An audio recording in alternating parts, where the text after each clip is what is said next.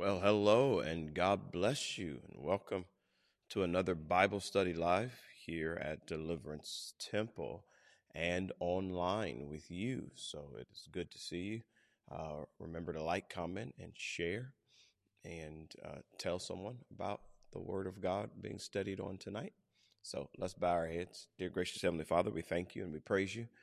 We love you and we appreciate and honor you, God, for all that you are and all that you mean to us, God. We ask that you illuminate our study, God. We ask that you would bless the things going on in this world, the things that are going on in our lives, the things that are going on in our city, the things that are important to us. We ask that you look on them. But God, we do give you praise for what you've already done and how you've carried us thus far. And God, as we near the close of another year, God, give us strength to finish strong and move into a new year doing the things that you would have for us. And we thank you for it in Jesus' name. Amen. So we are working through, once again, our Sunday sermon. And so we're going to look at what that was and what we covered. We covered the idea of being forgiven and what it means to be forgiven. And one of the things that we were looking at was the idea that when we normally talk about forgiveness, sometimes in the church, we're talking about it from the standpoint of our need to forgive, which is very biblical. It's very good to talk about that. But sometimes in order to get to that place and that point, we have to remember that we are forgiven. And so when we talk about forgiven, we're talking about what God did for us. And so we wanted to look at a story that shows that to us. But I also wanted to think of it in terms of something that I shared a couple of weeks ago. I talked about the gospel and the idea that the gospel is done, not do. And many times we talk about doing for God and forgetting what was already done for us through Christ. Now, what we do for God should be a response to what was already done. So we made the statement, two statements. One, that we're not working for salvation, we're working from salvation. And we made the statement, we're not working for victory, we're working from victory. Well, the victory came in the fact that God chose to, through his son, forgive us. And that which we carry, the burden that we carry, has not been imputed to us.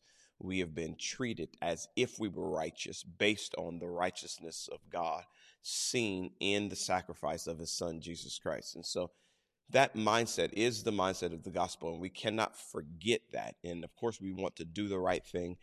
Of course, we want to grow up and have the right fruit and all those things, but we can't forget the starting point. The starting point is God did everything for us. And so that is what we see with the cross. But even while Jesus lived and tabernacled in this earthen vessel and in the earth, the earthly Jesus, we see the glimpses of what he was going to do for us. He showed it to us and how that he interacted with people. And this is one of those stories. So once again, forgiven. Let's start off here in Luke chapter 7 and the 36th verse.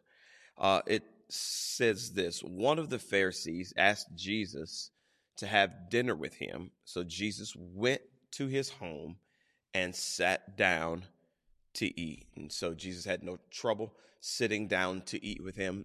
We make this distinction from what we've seen about a month ago when Brother Neil preached. He talked to us about Zacchaeus. And the distinction here is that in Zacchaeus' case, Jesus said, I'm coming to your house. In other words, Jesus invited himself to Zacchaeus' house. He knew Zacchaeus was ready.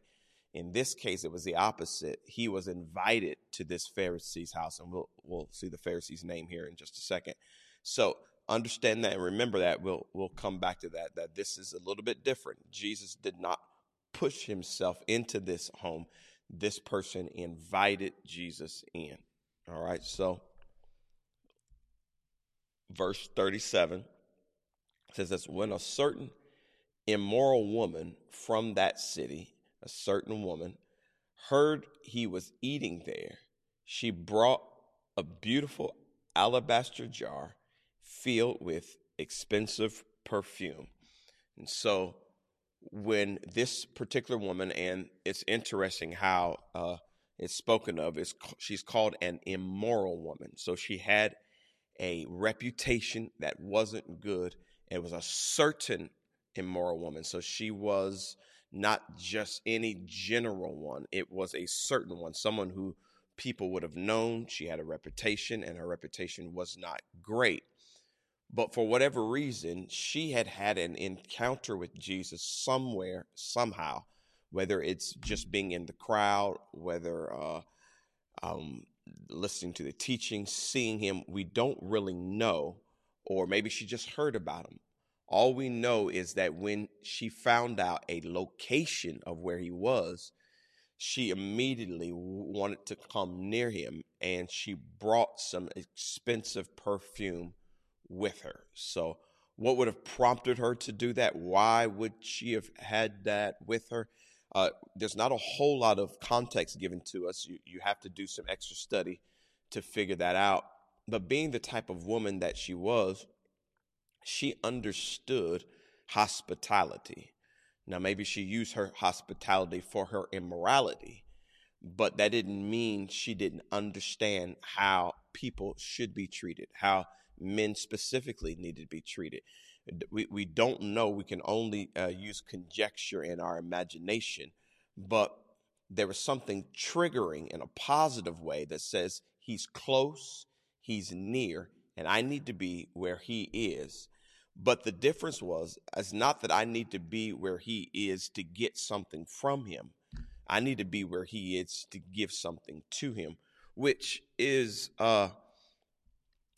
we would say, quite interesting in the sense that most people that were interacting with Jesus were on the take, on the receiving end, which is nothing wrong because he came to give.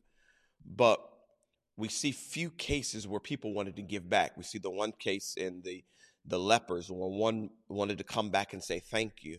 We don't know where she would have encountered Jesus before or if this is the first time, but whatever it is, she wanted to bring something to him. She brought an alabaster box. The woman with the issue of blood, she needed to get something from Jesus. She just wanted to go and touch the hem of his garment. She didn't want a lot, but she felt like if I go and I touch the hem, I'll be made whole. But she needed something from him.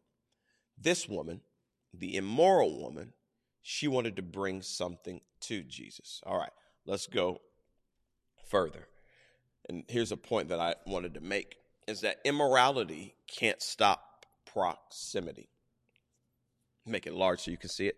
Immorality can't stop proximity. That's one of the first things I see, because we see that she was an immoral woman and she wanted to get close to Jesus, but her immorality couldn't stop her from getting close. Proximity just means close or distance from.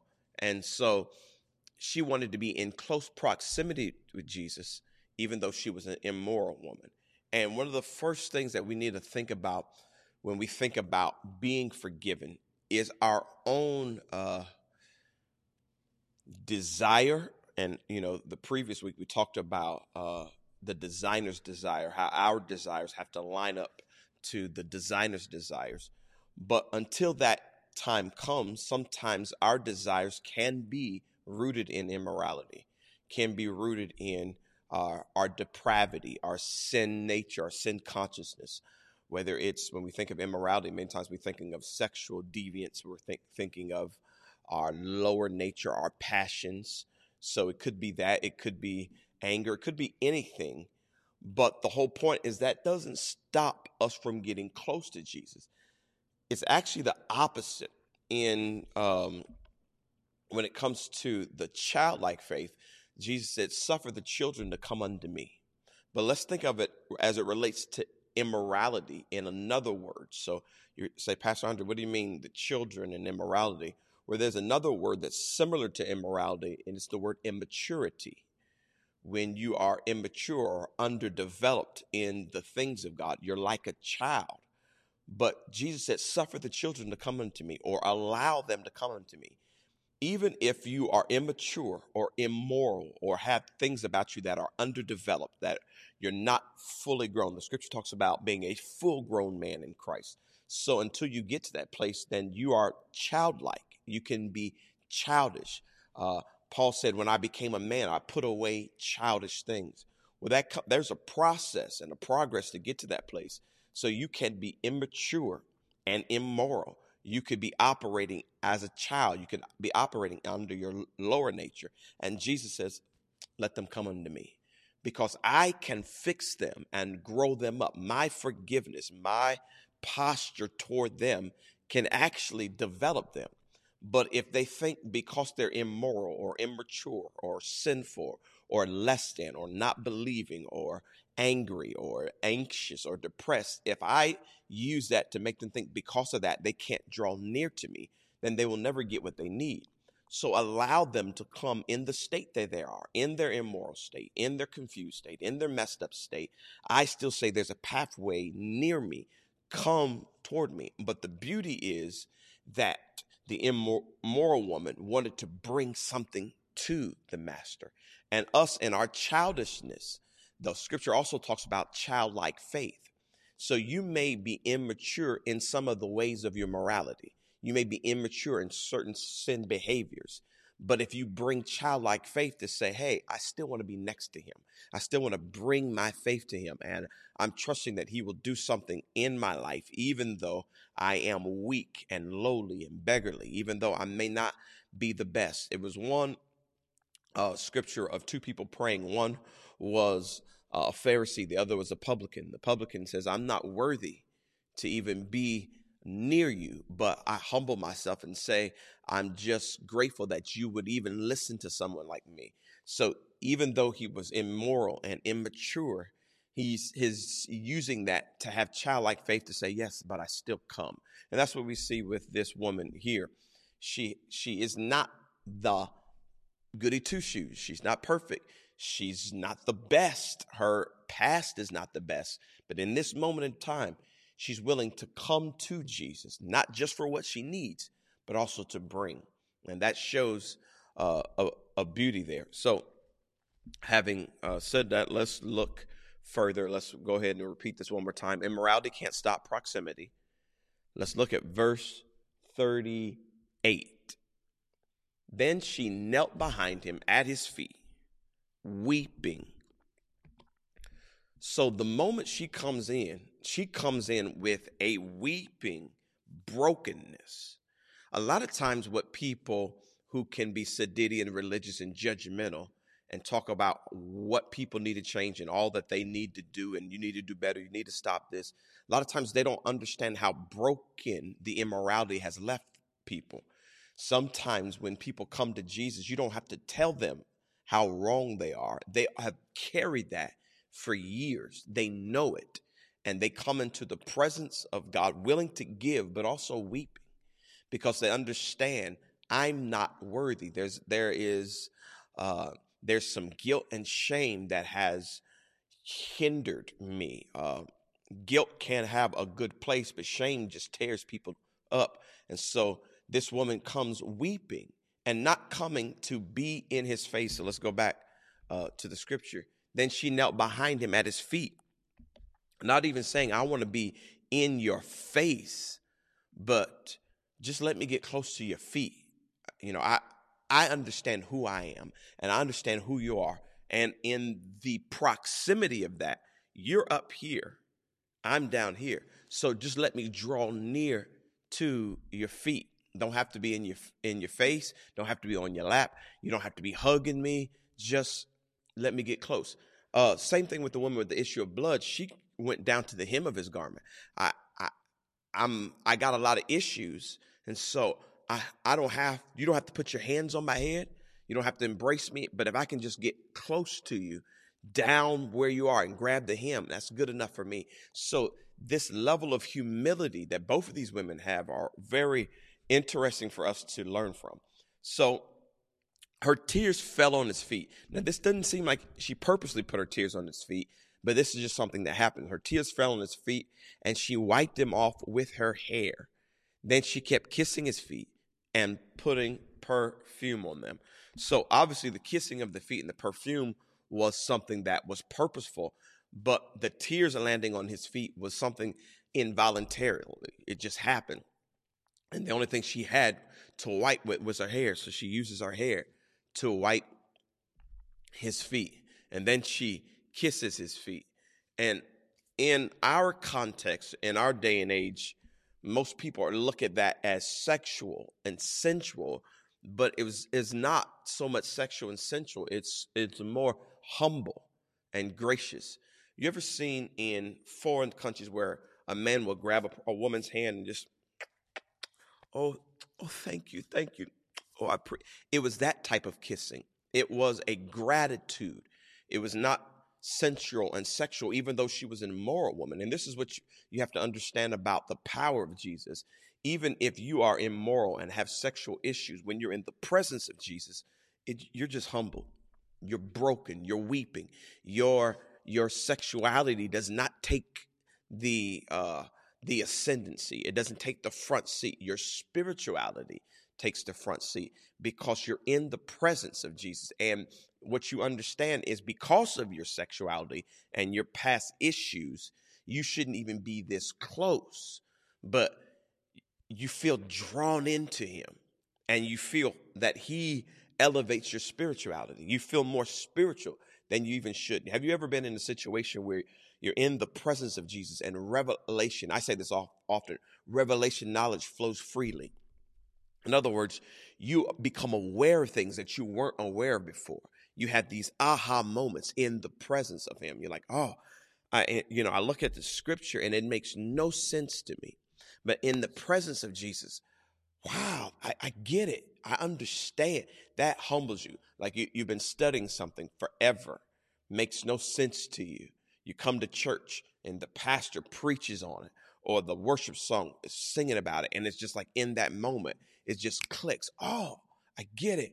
And then that humbles you. It's like, oh, God, you're so good to me. There's no way I could have understood this on my own.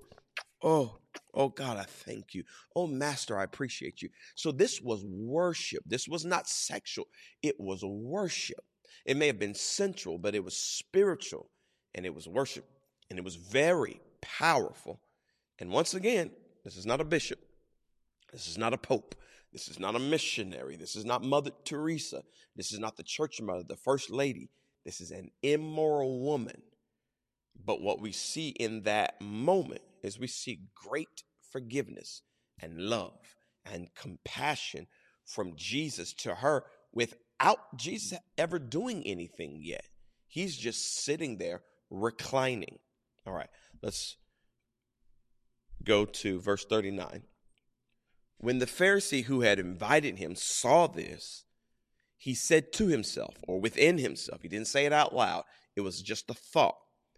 If this man were a prophet, he would know what kind of woman is touching him. She's a sinner. So this Pharisee doesn't see this as worship, doesn't see the beauty of this, doesn't see the proximity and the immorality. He only sees the immorality. He only sees if this person is a man of God, if he's a prophet, if he was so awesome. So this shows us the real motive of the invitation. The invitation was not so much to learn of Jesus, to provide Jesus with a meal, or to be in Jesus' company. It was to scrutinize. It was to figure out. It was to pinpoint, to check, to, I wonder who he is. And so the immediate thing, and so what we don't know is how often throughout the meal he had been looking to figure out, what's he going to do? Is he going to eat wrong? Is he going to do something wrong? And maybe up until this point, he couldn't find anything out. Here's this woman shows up. This is the Pharisee's house. You allowed the woman to come in, and you allowed the woman to get next to Jesus. You didn't stop it at all. So you were just trying to figure out what Jesus would do. You were probably happy the woman showed up because this is your chance to figure out, I wonder what he's going to do. And so the whole motive was wrong from this Pharisee. So let's look at it again. So when the Pharisee who had invited him saw this, he said to himself, within himself, he's thinking this, if.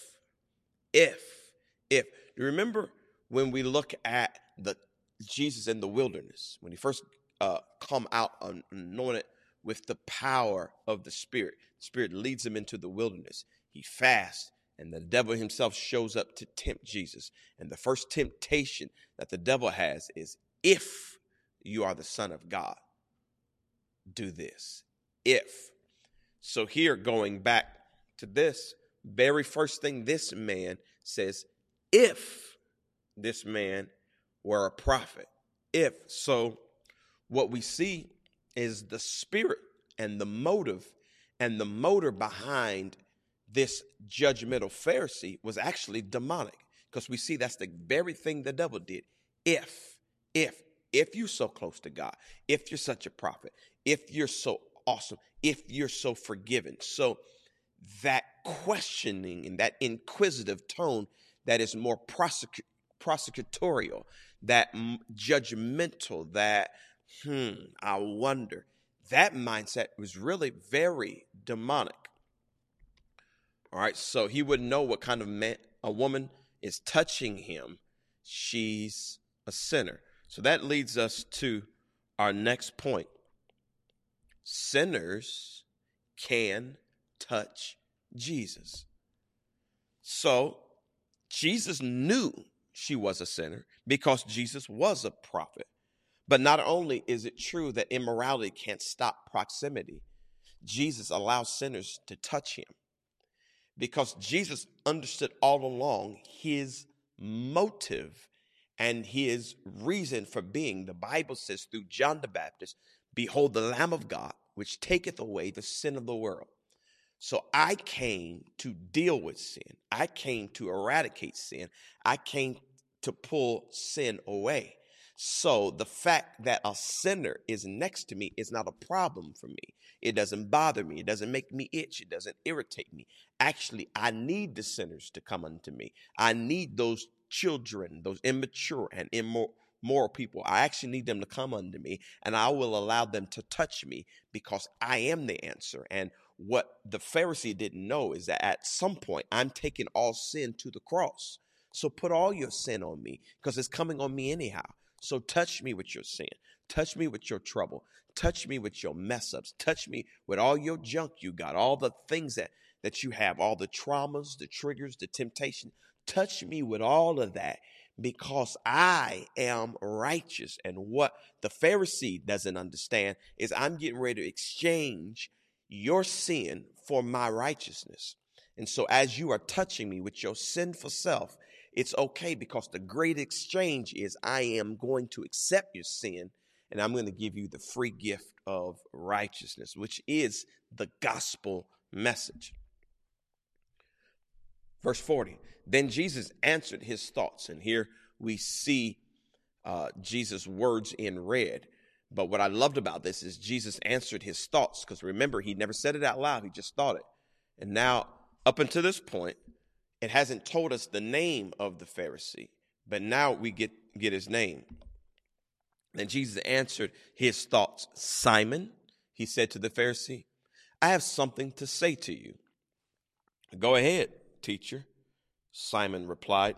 Now, what we don't know is how there were more than one person in the room. This was obvious by what we were reading. We don't know how many were at the table, but there was several at the table. But Jesus addressed Simon specifically. Now, in my imagination, I see Simon at the head of the table and Jesus on the side. And I see Jesus turning to him and is like, Simon, I got something to tell you. Simon not knowing that he's getting ready to answer the thought that he hasn't even thought out loud. He hasn't spoken it. But Jesus, knowing all things, is going to address him specifically. But what I like how this picture is painted in my imagination is that there's, you know how you're sitting around the table, there's several conversations going on, or just talk and chatter.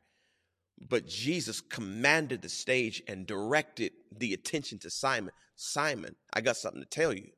So everybody would have listened up. Just the nosy nature of all people would have listened up to figure out what he's going to say to Simon. Now, other people would have seen this woman interacting with Jesus. So many people could have been thinking the same thing. But here's what's very important. This was Simon's house. So Jesus said, I'm going to deal with Simon because this is in his house. See, there are some things that happen around us that may not be correct, but Jesus wants to deal with it, what is in your house. See, judgmental people want to worry about what's going on in everybody else's house, but Jesus wants to deal with what's in your house. So he addressed Simon specifically, being the fact that this was his house, his home. All right, he said, I have something to say to you. Go ahead, teacher. Simon replied. So he didn't know what he's going to say. He may have thought it was something positive. Then Jesus told him this story. What I like about the beauty of Jesus is Jesus knew his thoughts, and he could have really been harsh with him, but he just told a story. He said, okay, I see what you're doing. You're trying to scrutinize me and trap me up and figure out, am I this and that, or if I am. I see the demonic nature in your questioning, but instead of me just hammering you, let me tell you a story, because people learn from stories. So in the compassion of Jesus, he's saying, Simon, you're approaching me wrong, but maybe you can learn a lesson. So then Jesus told him this story. A man loaned money to two people, 500 pieces of silver to one and 50 pieces to the other. So this brings up the third point, that sin is like a debt. So now we're switching from what the woman was doing to Jesus to a story that Jesus is telling Simon. But in this story, he begins to tell a story about debt, about owing. And so I go ahead and I make the connection for us. Sin is like a debt. And so that's why Jesus is working this way. Let me hear. Let's go right here to Luke 7:42. But neither of them could repay him. So I didn't make this connection on Sunday, but I'll make it for us. So sin is like a debt. And here, the first part of the next verse says, neither of them can repay. But let me add this for you. Sin is like a debt that can't be repaid by the one who sinned. So the one who created the debt cannot get themselves out of the debt. And so Jesus is telling the story, but let me make the connection for you. Sin is a debt that you can't repay. Sin is a debt that the sinner can't repay because it's a debt that gets out of hand. So old saying that if you give the devil an inch, he'll take a mile. It's just like real debt and compound interest. It can get out of hand very quickly. Sin is very similar. So, but neither of them could repay him. So he kindly forgave them both, canceling their debts. Now, here's the question that Jesus wanted to pose to Simon. Who do you suppose loved him more after that? So here's the question, Simon. Now, here's the story. We got two people that both owed a lot. One owed one amount, another owed another amount. The one who owed the biggest amount got forgiven, and the one who owed the smallest amount got forgiven. The one who owed the smallest amount got forgiven. The one who owed the biggest amount got forgiven. So, and the debts were canceled. So the question is, Simon, who would love him more after that? In other words, who would be more appreciative that both got the same thing, but who would be happier? If you owed me $5 and I say, don't worry about that, you would think, oh man, Andre's a pretty good dude. But if you owe me $5,000 and I say, don't worry about that, you might think, man, Andre is amazing. I can't believe, because there's something about the amounts that the person who owes, it means a lot to that particular individual. All right, so let's look here. Verse 43. Simon answered, I suppose the one for whom he canceled the larger debt. So Simon said, I guess the guy who had the larger debt. In other words, just mathematically, it seems like the person who was forgiven 500 would be happier, would love him more. In other words, I don't know where you're going with this, Jesus. That's how Simon was answering Jesus. And so Jesus says to Simon, that's right. In other words, you're right. So the question is, like, what are you talking about, Jesus? And I can see how Simon was just kind of confused because he interrupted everything to point his direction to Simon and tell this story. All right, so I wanted to add this other point that we used, and here it is. Student loan forgiveness is not new. This seems like a random statement to make, but as I was thinking about sin is a debt, I thought about the fact that when Jesus told Simon, I got something to tell you, Simon makes a statement, and I just caught my attention. He said, go ahead and speak, teacher. So Jesus is a rabbi, and that was just a common word. They called him master or teacher, but he was the master teacher. And him being the master teacher makes all of us students compared to him. And it just made me think of this new age where people have been fussing and fighting about student loan forgiveness, those who have student loans to go to college, and how should they be forgiven or should they not be forgiven. And it just made me think of that student loan forgiveness is not new because Jesus is the master teacher, which makes us the master students.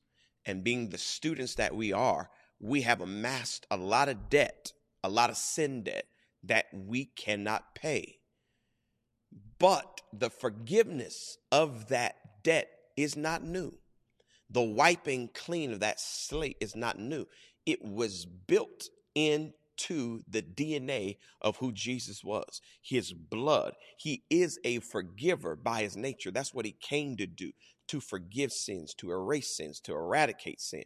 It's actually built into the scriptures, even before Jesus showed up, the idea of atonement and sacrifice, that the blood of bulls and goats was made to actually atone for sins.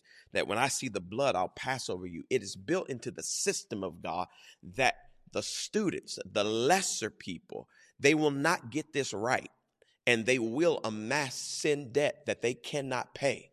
But what I'm going to do is I'm going to erase and set the captives free. And so I want you to remember, no matter where you are in your journey and no matter when you fall short or if you fall short, the master teacher looks at you as a student and he will and he can forgive your debt, forgive your loan.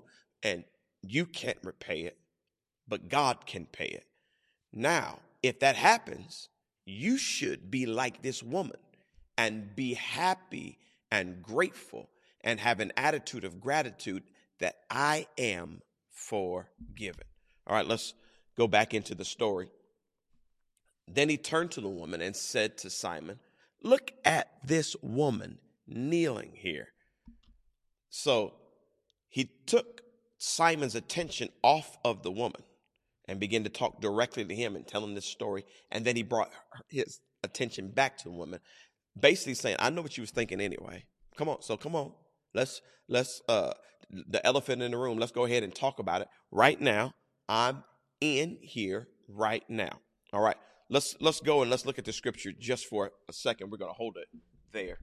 You guys read it, and then I'm going to come back and read it.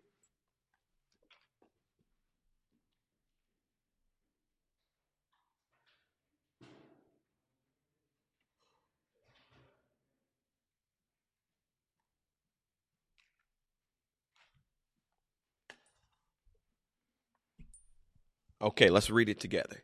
Then he turned to the woman and said to Simon, look at this woman kneeling here. When I entered your home, you didn't offer me water to wash the dust from my feet, but she has washed them with her tears and wiped them with her hair.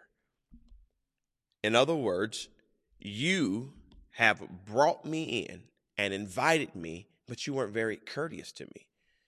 You asked me in. There's a lot of people who have asked Jesus into their life, but they haven't really accepted him. They haven't really treated him the way he should. They don't worship him. And so why are they so indifferent to the presence of God? Why are they so nonchalant? Que sera, sera. This woman was totally different.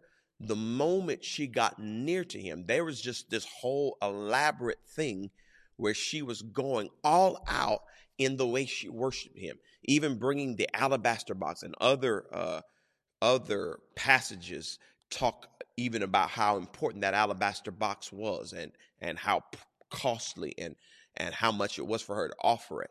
And here you are, Simon. You are a man of means, and this woman, this immoral woman, it seems to suggest from what we know that she was a prostitute. So in her past life, so she made money by doing things that she just had to do. You are a Pharisee. You're making money. You haven't had to stoop to these low levels to make money, but you won't even treat me like this woman has treated me. So look at what Jesus is doing, how he is comparing and contrasting. And all right, we're going to go back to the scripture here. Verse 45, you didn't greet me with a kiss, but from the time I first came in, she has not stopped kissing my feet. Now, what I don't know is this. I'm not for sure that he means that the moment he showed up to eat that it was all over him. I believe that when he had pushed back from the table, that they had went into a space to recline. After they'd eaten, they went to a space to recline and just relax and, maybe enjoy conversation, whatever they did in that culture. And from the time that he got to wherever he was and she entered in, she had not stopped interacting with him, kissing his feet, worshiping him, wiping the dust off his feet. I mean, taking care of him. But you didn't do any of that. You didn't do any of those things. She has operated totally different from the way you have operated. Verse 46, you neglected the courtesy of olive oil to anoint my head, but she has anointed my feet with rare perfume. I like that statement. You didn't even treat me with common courtesy. The courtesy to anoint my head. So these are customs that they had, that they would have understood, especially a Pharisee who understood the law.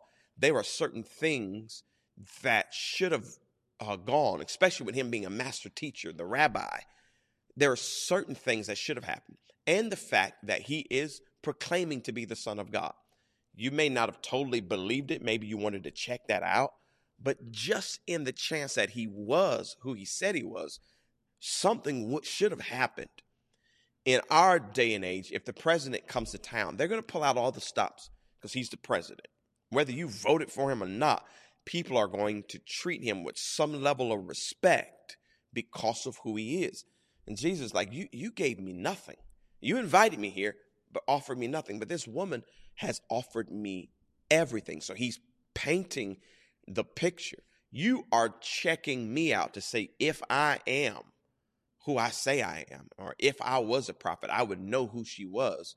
But I'm pointing to you. If you were who you say you were, you would have handled me a whole lot different than you have. Verse 47, I tell you her sins, and they are many. So he's letting them know, you think I don't know who she is. And you think I don't know what she's done. Because if I was a prophet, I should know who she is. So you think, number one, either I'm oblivious.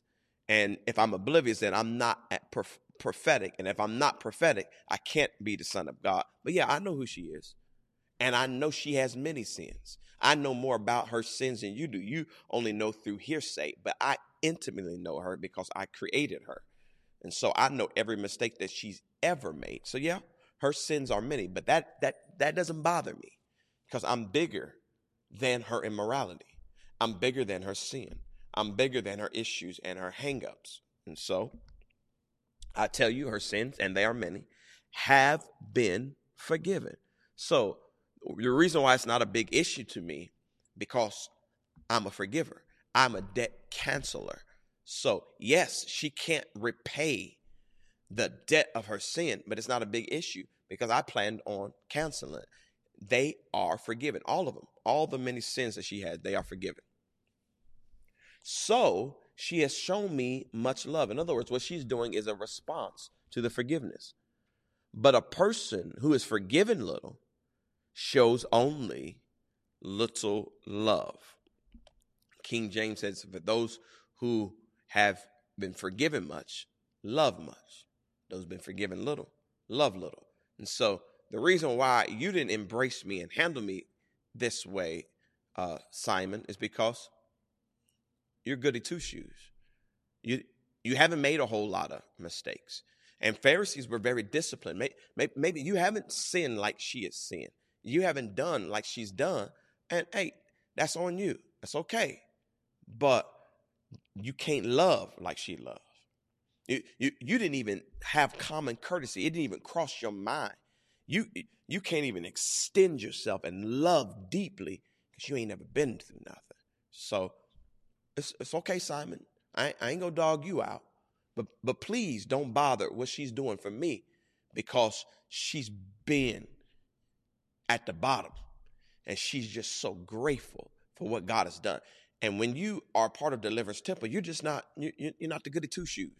You haven't done everything right. You've got some stuff in your life, in your past, in your history. But your worship of God is the fact that I'm forgiven. And you may not know how awesome that is, but I understand how awesome that is. And I know God understands how awesome that is, because God knows everything about me, and he still washes me and cleans me and accepts me. So you're not going to stop this praise. You're not going to stop this hallelujah. You're not going to stop me from coming to church and giving money and listening to sermons and praising the Lord. You can't stop that, because you don't know where I've been. You don't know what I've come through. And so because of that, I am grateful, most grateful for God's work in my life.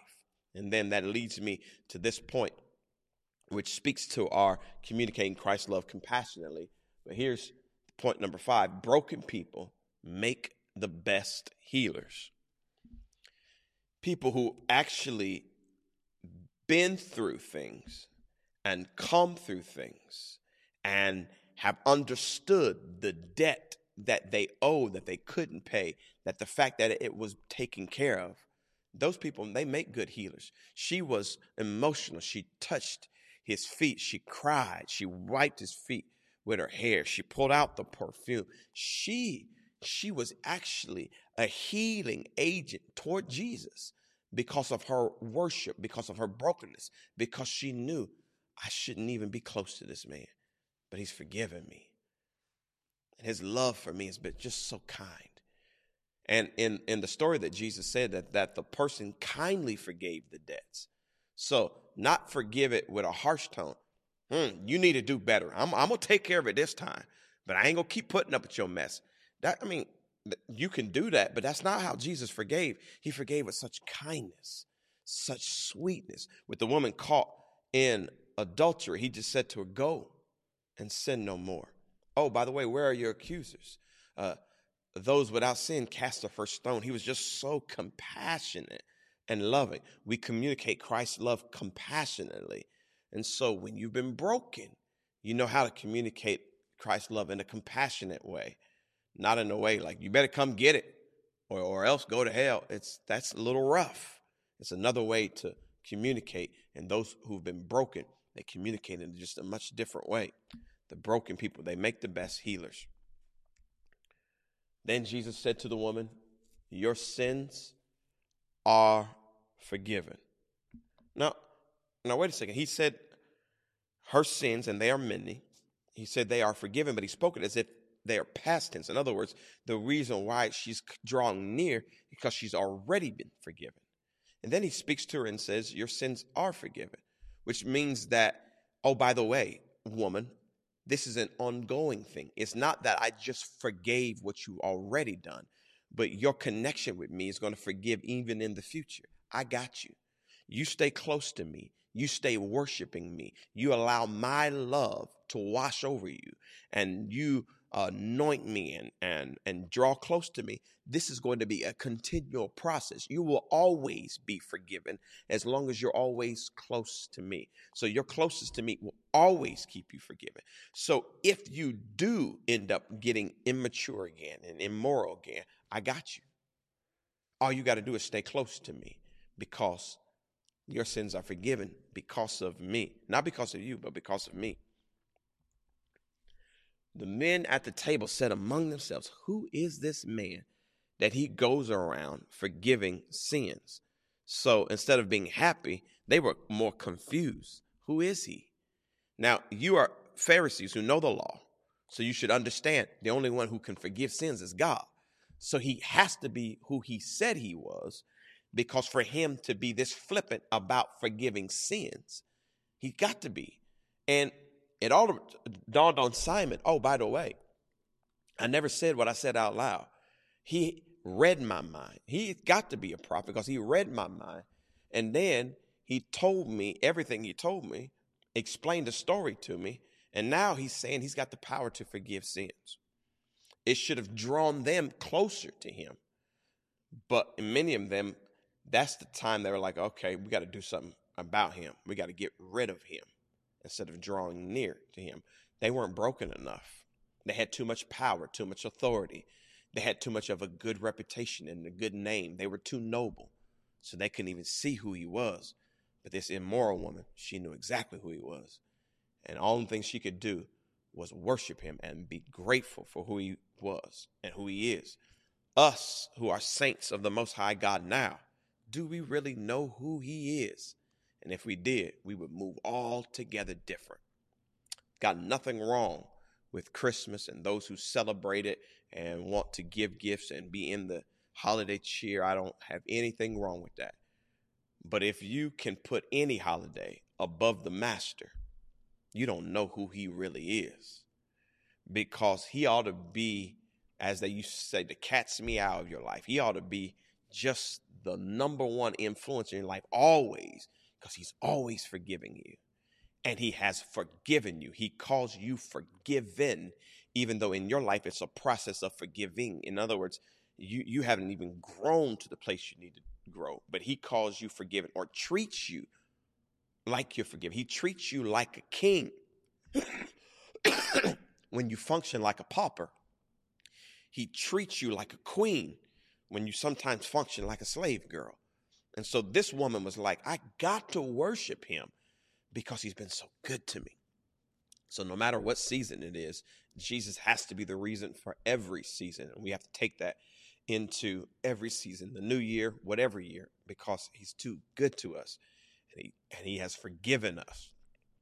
And he saved us and sanctified us. Yes, many of those things are a process for us, but we get the benefit right now. We get to be called the children of God, the sons of God, the sons and the daughters of God. We get treated as if we never made a mistake.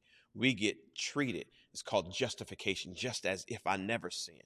We get treated with his anointing and his power, his love, his grace, his mercy, his tender kindness. We get all of that now, even though we haven't grown to the full place that we need to grow to. That it should leave us with nothing but humility and worship for our master. And Jesus said to the woman, your faith has saved you. Go in peace. One of the greatest things about this great exchange is that all we're asked to do is believe it. Believe that he has the power to forgive, and that he's chosen through his love, his grace, and his mercy to forgive us. And the only thing he asks for us is our faith. And then he turns around and he doesn't act like he's the one who did it all, which he did. In the story that he told, one owes 50, one owes 500. Neither one of them can pay him back. And so the master just kindly forgives both of them, cancels the debt. But even though he did all the work, he's canceled the debt, he's done the forgiving, he turns around and says, oh, your faith has done this. Your faith made you whole. The woman with the issue of blood, he said, your faith made you whole. But you did all the work. You mean to tell me my little believing, you're going to treat me great and special over my little believing? The Bible says of Abraham that Abraham believed God and God credited him for righteousness. You mean you made him the father of faith, and all he did was just choose to believe? And even in his believing, he stopped believing for a while. He started doubting. He started doing stupid stuff. He was lying. He got with Hagar. But at the end, God says, oh, you're a man of faith. You believed me. But he really didn't do a whole lot. Yes, Abraham did a lot more than us. He was willing to sacrifice his son. But in the grand scheme of things, Abraham was human and made a whole bunch of mistakes. And God says, oh, your faith is great.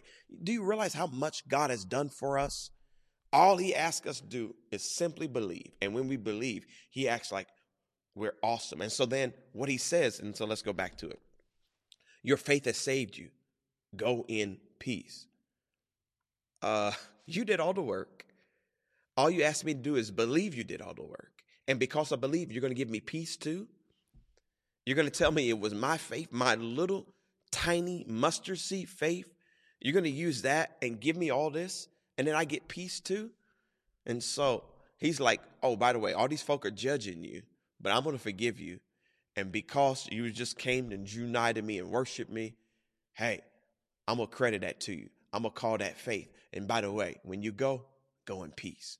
In other words, I'm going to let peace follow you. Yeah, I know you got a bad reputation, but I'm about to open doors of peace. I'm about to fix stuff for you. In other words, God is doing it all. It's the gospel message, and it's so beautiful. The more I teach it, talk about it, preach it, the more flabbergasted I become of how one-sided the gospel is and how much we get for what he's already done. So here was the final point. The gospel is God offers free forgiveness and only asks you for your faith. He just asks you for your faith. That's the only thing. He just asks you to believe. And he does a lot of stuff to get you to believe. And then when you believe, the free forgiveness of God, they abound to us.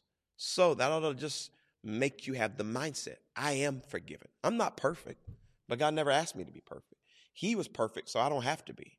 Why does God need two perfect people? He already had one. And the one that he had, he made him sacrifice himself. So God is not that big on perfection. He's actually big on brokenness because the broken people need him. And so if you're broken, if you're sometimes sinful, if you're sometimes jacked up, messed up, confused, addicted, whatever, you're the prime candidate to believe.